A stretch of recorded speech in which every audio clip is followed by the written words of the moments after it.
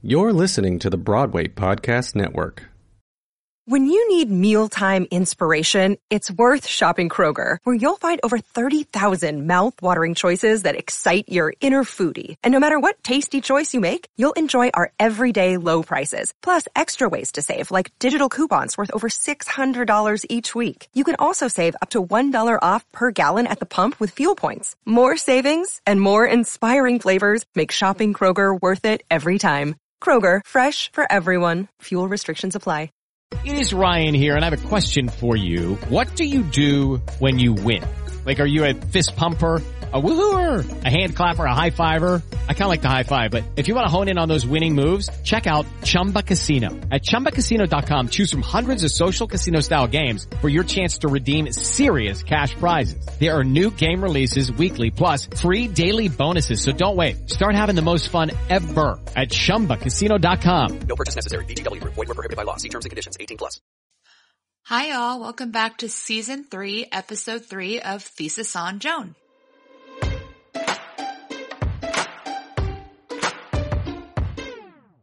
Thesis on Joan is a podcast dedicated to amplifying voices from the LGBTQ plus community in the New York performing arts scene and examining the industry from a queer perspective.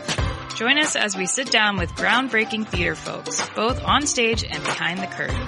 For many queers, theater has been an escape, and this podcast looks to have open conversations on where we've come from and where we're headed as a community while queering the canon along the way. Hi, this is Holly, pronouns they, them, and I'm here to introduce our next episode. We had the incredible pleasure and honor of talking to Michael R. Jackson, and you are about to hear that interview in just a minute. And a heads up that we recorded this interview with Michael right before he was nominated for all the Tonys for Strange Loop. So congratulations, Strange Loop. They have the most Tony nominations with 11, including for Michael, including Best Musical, including for our other former guest, L. Morgan Lee. We are so excited for all of them. Congratulations. And we can say, you know, we knew him before. Michael R. Jackson is the author of the 2020 Pulitzer Prize and the New York Drama Critics Circle winning A Strange Loop. Other awards include a New Professional Theater Festival Award, a Jonathan Larson Grant, a Lincoln Center Emerging Artist Award, an ASCAP Foundation Harold Adamson Award, a Whiting Award, the Helen Merrill Award for Playwriting, an Outer Critics Circle Award, a Drama Desk Award, an Obie Award, an Antonio Award, a Fred Ebb Award, and a Wyndham Campbell Prize. He is an alum of Page 73's 173 Writers Group and the Dramatists Guild Fellowship Program. And TV includes Boots Riley's upcoming Amazon series, I'm a Virgo. Awesome. Well, welcome, Michael. We are so excited to have you with us on Thesis on Joan. And yeah, happy that you're here. Thank you. I'm happy to speak with you. And we always like to start with our guests sharing their names, pronouns, and anything else you would like to share about how you identify. My name is Michael R. Jackson. I use pronouns he, him, his, and I identify as a playwright, composer, and lyricist. Awesome.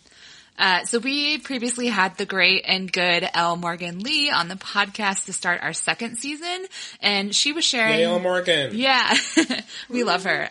Love her. Yes. And she was sharing like what an incredible experience it was to be part of A Strange Loop, and the process felt really safe and collaborative as a performer. And what has it been like for you to collaborate with Black queer folks and trans folks on this journey of A Strange Loop? And can you tell us a little more about the early shift to cast the show with all Black and queer and trans performers?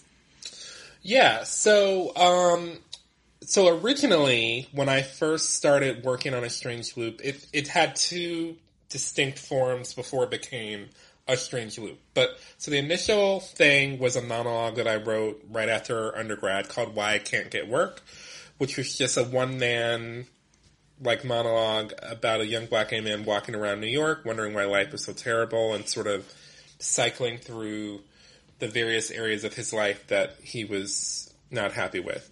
And then once I started writing music and putting it into the monologue a couple of years later, it turned into a one-man show that I performed called Fast Food Town, which was essentially the same format, but except this time with little song moments that I wrote to punctuate the monologue. And then after that, it transitioned into the piece A Strange Loop, which was more of a quote-unquote book musical, although probably more what used to be called a concept musical, I think. Because that was my touchstone were things like Company or and A Chorus Line. And that it was actually, we did a book reading of it without the music. That was, you had Usher, the black gay protagonist, at the center of it, but I had there were like white actors in it who played lots of characters. And also, I think John Andrew Morrison, who's sort of like the oldest cast member of the show, he did like the mom character and things like that. And then when I wanted to do another reading of it with the music a couple of years after that, I called Stephen Brackett, who had directed some concerts of mine, including concerts that had the song periodically in it that John Andrew sang. And I asked him if he would direct a reading of the whole musical just for me so I could see what I had, including the music. And he read the script because he'd only heard some of the songs and then he read the script. And he was so moved by John Andrews' portrayal of the mother that he suggested to me, what if we cast the piece with all black gay men, which is what it was at that time. And so we did a reading of it, and it was still rough, whatever, but it was like really exciting to see all these folks tell this sort of story. And this was like the opening number was an intermission song, but it used to have totally different lyrics. And it did not have Big Black and Queer Ass American Broadway Show in it at all. That came much later. Wow. And so then in 2015, was our next version of it. So that was 2012. 2012 was me and Steven. Then 10 years ago. Right. Then 2015, and the monologue was 2003. Wow. Right. So then Musical Theater Factory, Shakina Nathak, founding artistic director of Musical Theater Factory, approached me about he was starting the Musical Theater Factory, which is a musical theater development hub free from the pressures of commercial and critical success to develop new musicals. Nothing like it exists anywhere, really. And she said, is there anything I was working on? I was like, well, I've had this musical I've been kind of messing around with on and off over the years. Brought it into the writers group, got some feedback. Shakina thought that I should do a residency. So we spent 2 weeks. I cast it with everyone. That was when I met Elle Morgan. Amazing. And though I met her pre-transition. And we did the show as it was as cast at that time. And then then I got a bunch of little bites after that to do little pieces of it or whatever, and some other stuff at Musical Theater Factory. And then we did a big splashy concert in 2016 at Feinstein 54 Below. And that sort of really I think the industry was kind of like, began to be like, oh, what is this musical? And then Playwrights Horizons sponsored a reading of it in November of 2016, 4 days after Trump was elected. Wow. Oh my God. But that actually weirdly, I think, helped us in a strange way, because my producer, Barbara, was like very rattled by the election and also like excited by the piece and afraid of it. And she felt like there was something she could maybe do to help it along. And at first she, and also Michael Walkup from Hate 73 felt similarly, but Hate 73 is an organization that helps playwrights get their first off-Broadway productions, and Barbara's a commercial theater producer. And so they together started going around seeing, them and my then agent were trying to see if anybody would do the show, and no one would do it. And so Barbara, as she famously said, she said, I got mad. And so she decided to option it. And then that helped us, we did another reading of it like 9 months after that initial Playwrights one, and that's when Playwrights Horizons decided to do it. And then there was another year to the production from that point.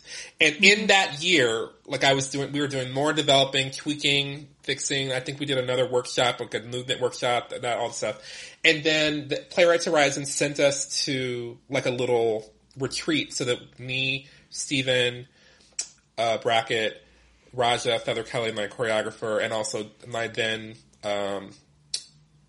orchestrator Darius Smith before he passed away. We were doing some work on the show, and I had been tinkering with the opening number. I was just like, something is not right. Because also the thing, I'm sorry, this is a long story, but it's a long way of answering your original question. It's a lot longer for you to live it than to tell us this. Right. So the thing I forgot that I left out was that when like white actors were in the piece, I had not defined the thoughts at all. Like I called them like changelings, and I had all these weird little names for them because I didn't know what they were. And so somewhere closer to the Playwrights production, or to the Playwrights first reading, the Trump one, they became the thoughts. And then when we did the little retreat, I was like, something's not like right. Like the opening number was totally fine as it was, but I was like, something's like not totally telling us what this event is. And suddenly it like dawned on me that like he was like trying to figure out how he could write the musical within the musical. And that's when it turned into Big Black and Queer Ass American Broadway Show. I rewrote the whole opening number lyrically from top to bottom, and the only thing that stayed was how many minutes to the end of intermission. Oh my gosh. So to answer your original question about what does it feel like to work with like queer folks, gay, trans, etc., non-binary, etc., it feels incredible because it feels like what an important and incredible population of people to put in a musical, but also the rewriting that opening number with those folks in mind sort of manifested the idea that it would go to Broadway before it ever went to Broadway, before it even went to off-Broadway. Even though that wasn't what I was trying to do, but that's what artistically me and the character Usher was thinking in our minds. Like, that's what he was writing. Like, he was like, he had a dream that maybe this would be like all the big musicals that he loved, or, you know what I mean, as a musical theater writer. Mm-hmm. And so it was so cool to me that like that is in that big splashy, vision of a dream is black and queer folks. And you didn't mean to manifest it, but you did. Right. And that's what's so thrilling to me about, when I go to the show and watch them sing that opening number every night, is that like, wow, like they made that happen in a weird way. Oh, amazing. And you mentioned Raja Feather Kelly. We're huge fans of Raja Feather Kelly's work. Greatest. Could you share more about how working with Raja helped bring like the queerness of the show to life? Yeah, because Raja is Raja's not just like your standard choreographer. Raja is like an observer of human behavior, and he always says that he takes human behavior and he turns up the volume and turns up the heat and puts it to account. So like he takes what's already sort of naturally in people and he like figures out how to turn it into something bigger than what it is. And that's so cool. It's not just like doing everything on like a kick, or a three or whatever, choreographers do. It's truly like, it's almost like he's making little movies out of people, like out of every person, their own little movie that they're in, that you could track you could track each of the thoughts throughout the whole, from beginning to end, because Raja has like observed what's special about the person embodying that character and that set of characters, and he like figures out how to thread them through. He's really quite a genius. So cool. Yeah, I mean, that's a good reason to go back at least 6 more times, so thank you. Yes. That's what I was just going to say. Like, focus on, like, another thought and, like, their track Yep. and where they start and where they end up and Wow. what they do and all that. Oh, amazing. And so in A Strange Loop, your musical is demanding this shift to a big black queer-ass American Broadway. And then what creatives do you dream of bringing to Broadway with you to like make this, to also manifest this dream? Troy Anthony is someone whose music I quite like. And he is kind of like a fierce black gay man who I think that people would enjoy hearing his work on the Broadway stage. C.A. Johnson is a playwright whose plays I quite like, and I would love to see some of her work on the stage. My friend Keeley Gibson is someone whose work I really admire, and I think that his work should be seen. It's so many people, like everyone. I want to bring them all. Mm-hmm. Yes. And CA was a guest in our first season, so definitely agree with that. Yeah. But we can link to all those folks too, so our listeners can find out more about their work. Yes. And in your musical, In a Strange Loop, it's about kind of an outsider looking into the industry. And now that your show is up to be potentially nominated for the Tonys and other awards, the gatekeepers are now required to see your show. Mm-hmm. So what do you hope that they are taking away from this? But also, I'm one of the gatekeepers, weirdly. Ooh, say more. Because I'm a Tony voter. Right. I'm also a Tony voter, so I'm weirdly also a gatekeeper. How does that feel? Yeah. Stressful. It's a lot to do, too. It is a lot to do. I think when I first got that privilege, I was much more excited about it than I am now. Because now it just means you have to go and watch everything and have an opinion and cast the vote, and it's very political and also time consuming. Yeah. But sorry, but that's not really what you were asking. I mean, now the gatekeepers outside of me have to, although I guess I'm not a gatekeeper. I'm not a Tony nominator. I'm just a voter. So the nominators are the ones who like say whether will get nominated for a Tony. Mm-hmm. I just vote once with whatever they decide. Yeah. So I'm like a mini gatekeeper. Gatekeeper Junior. You're the second gate. I'm the second. Yeah. I'm the second. Yeah. I'm the second guard. But what are you hoping those folks are taking away as they're considering nominations? To be honest, like the thing I've been telling people when I'm asked about just in general what I want audiences to take away from the show or what I hope that they're thinking about, I hope they're thinking about themselves. The show is about being a person. And so I hope that through Usher, people think about them, like what it means to be a person and what it means for other people to be someone else to be a person. Mm-hmm. And all the sort of complexities and the nuances and the specificities of that. So I hope that like the Tony people, that they see the value in that's moving to them in some way or that it's worth recognizing. Mm-hmm.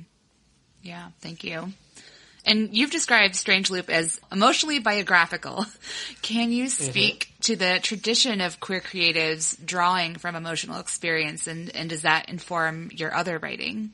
I mean, I don't have like an academic answer to that. I can only speculate that because you don't hear, I mean, now you do, but like historically you have not heard as many stories from Black queer people sort of affirming that identity in their work, that like, and as a result of that, it means that those stories are not necessarily out there, that many of us just in a desire to be both to be represented, but also I would say to be not misrepresented, that we like have to tell the stories of our lives, so there's some sort of record, of what we lived through and what our thoughts were and what our our points of contention were and where we came from and all of that. So that's certainly something I wanted to do. I felt, I felt unseen, unheard. I felt misunderstood. And so I began writing what would become a Strange Loop in an attempt to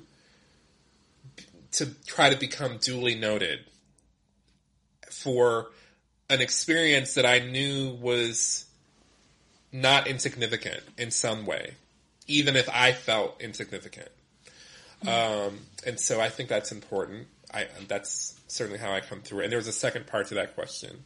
How does it inform your other writing? I think that I've always been a pretty personal writer, no matter what I'm doing. And so there's always going to be a little bit of me in anything that I do. It's not necessarily going to be, a Strange Loop is like so specifically about quote unquote me, like not just me, Michael R. Jackson, but like the concept of me or I. Mm-hmm. So it's not like everything else I do is that, but like my next piece, for example, I think if I were a dramaturg, I would say, oh, A Strange Loop is about me or I, and White Girl in Danger is about we.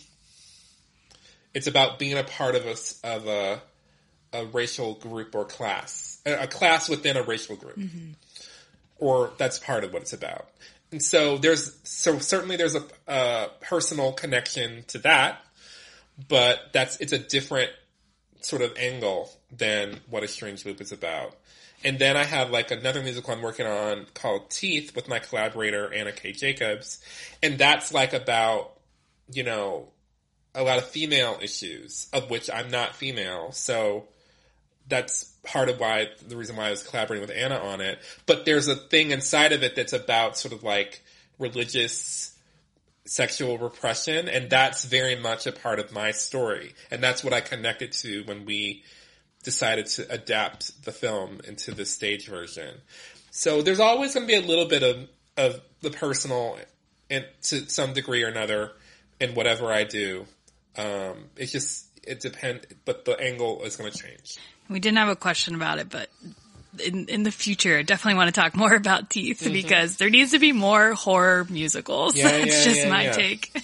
Agreed. This is the one where like there's teeth in a vagina, right? Yes. Okay. Correct. Vagina dentata. Yes. Amazing. I cannot wait for that. So I'm thrilled to hear that y'all are still working on it. That's mm-hmm. great. Lucky Land Casino, asking people, what's the weirdest place you've gotten lucky? Lucky? In line at the deli, I guess? Aha, in my dentist's office.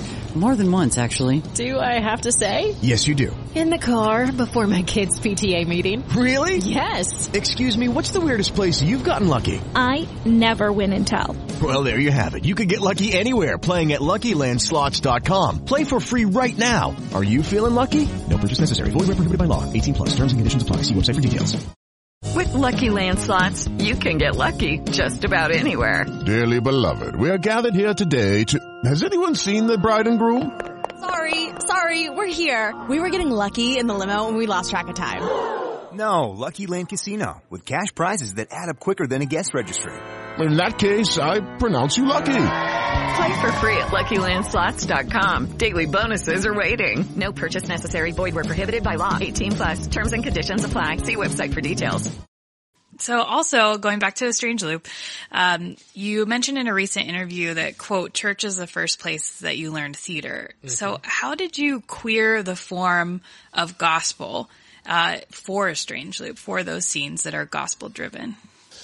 Well, in A Strange Loop, part of the project of A Strange Loop is trying to, for an audience, create the experience of what it is to be Usher, like what it feels like.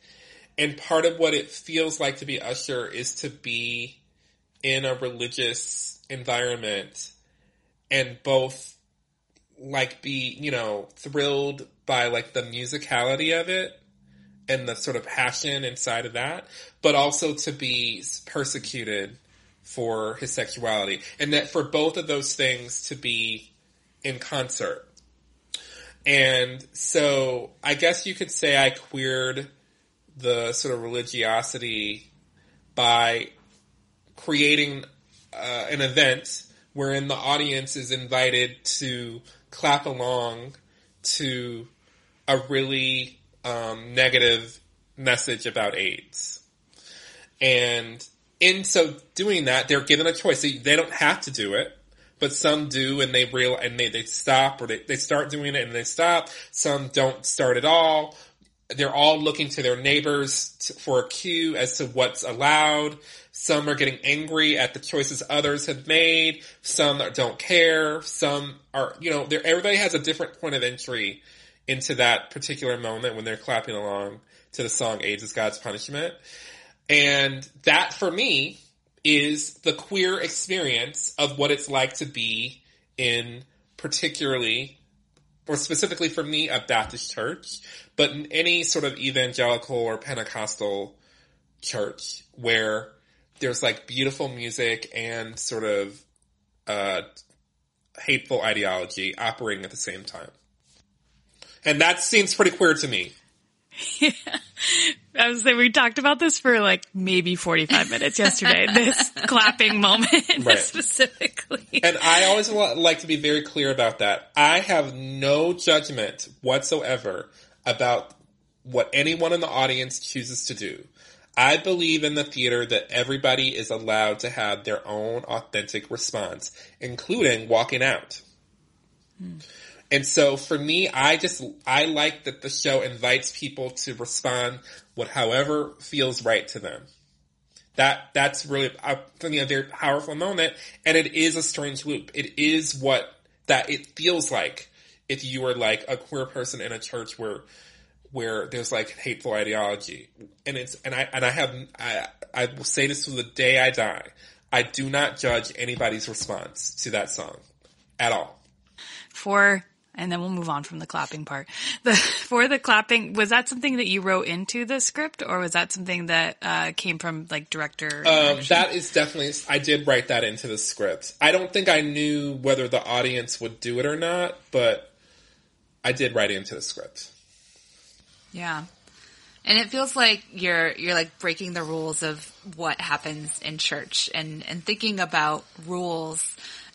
Were there any that you had to like give yourself permission to break with this show while you were working on it, and then also when it was almost closer to finished?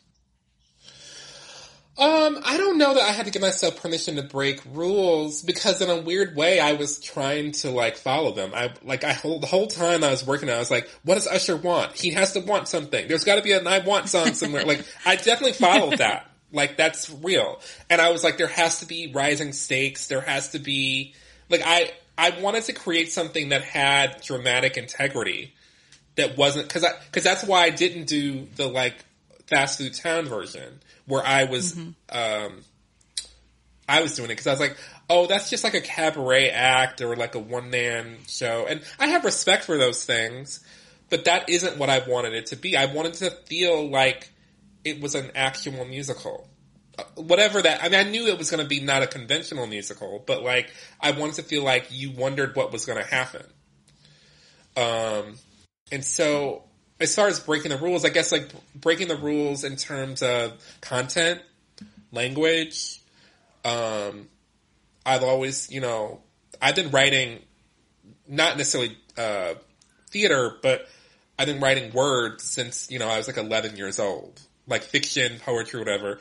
And I've always been a bit of a saucy writer. So that's always come with me. But like, I guess trying to push the boundaries of form, for sure. Like but I was also in conversation with other musicals that I love. So it's a little bit yin and yang, I suppose, with that, of trying to sort of push the boundaries of the form, but also to celebrate it. It's a big black and queer-ass American Broadway show. It's not a big black and queer-ass American anti-Broadway show. It's like Broadway. Razzle dazzle. I love that stuff.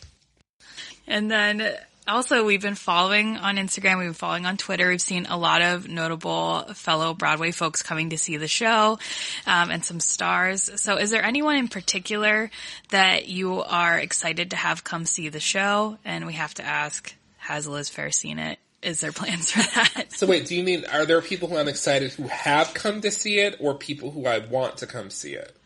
If you want to shout out some folks who have already seen it, that would be great. And then any people that you hope will come see it. And you mean like Broadway people specifically, or?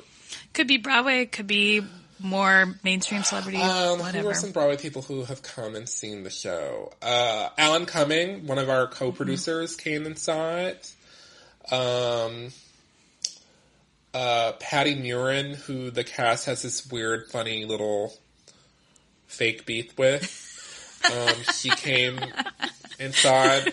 That was something that began like with them. Like, I only heard about it after the fact, and I was like, that's so weird. But anyway, she came and saw it. We're gonna look into that. You'll find it. It's all love. It's totally all love. It's a funny, weird thing that when I heard about it, I was like, okay. Who else was some? Tally Sessions came last night, I think, or 2 nights ago. So Andre DeShields that's right. Andre DeShields came to opening. Oh, right. Opening night. Andre DeShields was there. Lilius White was there. Wow. Mm-hmm. LaShawne's was there. So it was really great to have those. Like, they're like kind of the grand dames and elder statesmen of theater. And so I was happy to have them in the mix. Queen Latifah was there. Wow. Oh my gosh. Candy Burris from Real Housewives of Atlanta was there. Stacey Abrams was there. Although I didn't see her, but she was there. Oh my gosh. I just started reading a new book about Buffy the Vampire Slayer, and the first section is an interview with Stacey Abrams about Buffy, and I lost my mind. Oh yeah, apparently she's like a big, like, not just Buffy, but she also wrote like these like romance novels. She said she's a big Star Trek fan too. Yeah, and she was on Star Trek recently. Like one of the Star Treks that's on, I don't know on what channel Picard or whatever, or but she was on. Yeah. Yeah. So a fair amount of people have come. Liz Phair has not seen the show, but she is very aware of it. I met her in 2019. During the Playwrights run, and I had a beautiful conversation with her backstage at one of her concerts, and it was really, really awesome. She's a really, really wonderful person. That's great to hear. So Strange Loop is partnered with GLAAD and the Hedrick Martin Institute to increase access to the show for queer youth. And what does it mean to you to have these folks coming to the show, and what has their response been? It's been really wonderful to have like young queer folks coming to the show, some of whom are like, theater students and some who aren't. And they just, to hear them express like that what the show means to them. I remember being like a younger person and like the first time I saw something that really meant something to me. It's like, and it's great, like to have something that like you get excited about that like kind of makes your heart race a little bit. And so if I was able to make something that was that for somebody else, that like I could die happy, that like that they have something that they can feel good about. There's so few things in the world sometimes that you can feel good about, that like a piece of art and music can be that for like a young person, then thank God. Yeah. Is there anything that you wish that the next generation of musical theater creators could have that maybe you didn't? What would that be? Well, it's weirdly something that I had but didn't realize that I had, which was fearlessness and a sense of risk taking. I do worry about some of the young artists today, just because of the state of the world. The culture is so much is about sort of, what is that thing that they do for babies where they put the locks on everything? Baby proof? Oh. Baby proofing? I feel like there's a lot of baby proofing for young artists, and I feel that is a mistake. And that we should not baby proof so much. I understand that everybody has their own feelings about quote unquote safety, but I do think that art needs to be about exploration and freedom. And I sometimes feel like young artists are not being given the tools to be free in their art. And so that's something that I really strongly would like to offer with like all kinds of compassion to artists, is that to be fearless and to take risks and to be free. Great advice. Thank you. And we're moving to a part of our show we call Queering the Canon. It's when we think about a play or a musical from theater history that we would like to change and make queer. Mm-hmm. So is there a work that you would personally like to either see queered or write the queer adaptation yourself? I think that I would like to see the queer version of what? Like, maybe, I mean, I feel like so many things I like already are queer. So what would I want? That's great. So I think maybe I would queer something like, I'd queer like an August Wilson play. Mm. Like, I'd queer like, Fences. Ooh. How would you queer Fences? I want to hear more. I don't know. Maybe like Troy and the son would like fuck or something. I don't know. I'm not saying that because I thought deeply. Yeah. I'm not saying that because I thought deeply about this. But I used to always. So like when I was a young playwright, like in undergrad, I would write the same things like over and over again, and I was constantly writing. And I it weirdly did it in a strange loop. I was constantly writing about fathers and sons, like, who would have sex or who would accidentally have sex or like wanted to have sex or there was sexual tension or whatever. Like, and so like there could be something to like doing that in Fences. I don't know how. I have not thought this through on any level, but I think, especially just because August Wilson is such a like straight man in his work, you know, and the men are like straight men.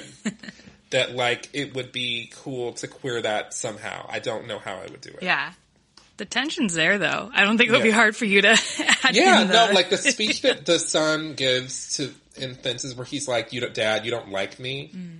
Yeah. I want you to like me, you know? Like, there's... And he's like, why do I have to like you? Right. Yeah. Maybe there's something there. It's a great gem. I don't think his estate would like stand for that, but you just asked me the question and I answered it. No, that's what it's here for. Right. Yeah. I'd love a queer Rose too. Oh yeah, sure. Yeah. Make them all gay. So our next section is the queer culture rec. So outside of theater, what's your queer culture indulgence? It could be like TV, books, an event. So this is not going to be a satisfactory answer, but because I'm not watching any queer or any outwardly queer culture stuff right now, but I am watching Murder, She Wrote. Oh, that's queer. Quite a lot. So all right, so queer. If that's queer, like I love it. I'd never watched it as a kid. My mom watched it, but I started watching it at some point during the lockdown or whatever, and it is, and I basically, as much as I can, I watch an episode every night before bed. And it is so good. It's so good. And it is weirdly queer too, because there's all these, one of the things that's so amazing about it is that there's these like incredible guest stars of either golden age sort of people, so in like 1985, 86, whatever, they were either like golden age people from like a long time ago who were like doing I mean, he wasn't one of the people, but like somebody like Lillian Gish as like an old woman on Murder, She Wrote would be on there. Again, I don't think he wasn't one of the guests, but someone like that. But then also it will be people who now are very old, were much younger on there. So it would be like, you'd see like Kate Mulgrew. Oh, wow. Or like Donna Pescow, or like just some random, like some person you're like, oh my god, that's a young Ann Nera. Like I just watched an episode with Ann Nera, and it's like, that, and it's just, and you watch that, plus Angela Lansbury is like in the middle of it, and it's just, it's the pleasures of it are just boundless and endless. I haven't seen it since I was a kid, but I should revisit. That's awesome. I think everyone should watch it. It's so good. Is it very like Scooby-Doo? Like it kind of hits the same beats every time? Or every episode is exactly the same. I mean, in terms of like, there's a murder. Jessica just happens to be in town, or it's in Cabot Cove and there's a murder. We think it's one person, we think it's another person, but really it's this other person. Right. And Jessica figures it out. But that's one of the many pleasures of it. It's not draining your energy the way these binge watches do, because it has a beginning, a middle, and an end, and then the next episode is as if the episode before it did not happen. I absolutely love it. Mm-hmm. We love a tie-up. That's great. Yeah. And then one of our last sections for Queer Gives. So we like to ask folks if there's a charitable organization, a mutual aid fund, or another group that you'd like to shout out for us to uplift and support. I'm always trying to encourage people to give money to the Musical Theater Factory, just because I owe so much to them for giving me like my initial little hub to work on A Strange Loop. And there's not a lot of organizations that support the development of new musicals, and so any time I can do that, I would encourage people to give resources to the Musical Theater Factory. Awesome. And how can folks follow you, follow for updates on what you're doing next? You can follow me at on Twitter at The Living MJ, as in Michael Jackson, The Living MJ. On Instagram at The Living Michael Jackson. My website is www.thelivingmichaeljackson.com. I'm pretty contactable. Well, thank you so much for being here with us. Thanks for having me. Thank you again. Thank you. Of course, I was happy to speak with you. Thanks for listening. If you like, please follow, rate, and review us, and share us with your friends. You can find us on Instagram and Twitter at Thesis on Joan. We love to hear your queer culture Becks and ideas for queering the canon. Send us an email at thesisonjoan@gmail.com or leave us a voicemail at 845-445-9251. Come back for more interviews, fun queer content, recommendations, and discussions on current theater. Until next time, keep it queer. Not that it'd be that hard for y'all to do.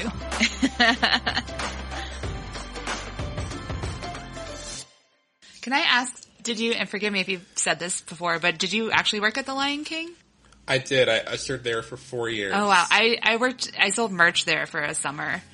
Oh wow. That was in 2008? That was probably right when I got fired. Oh wow.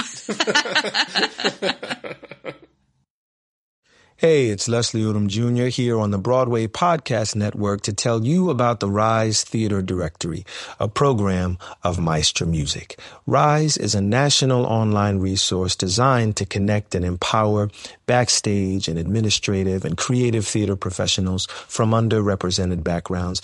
If you work or aspire to work in the theater community, this can help you find your next project. And if you hire theater professionals, search the Rise Theater Directory to find your next team. Create your profile now and get more information by visiting risetheater.org. That's theater with an RERISETHEATRE.org, because only together we rise.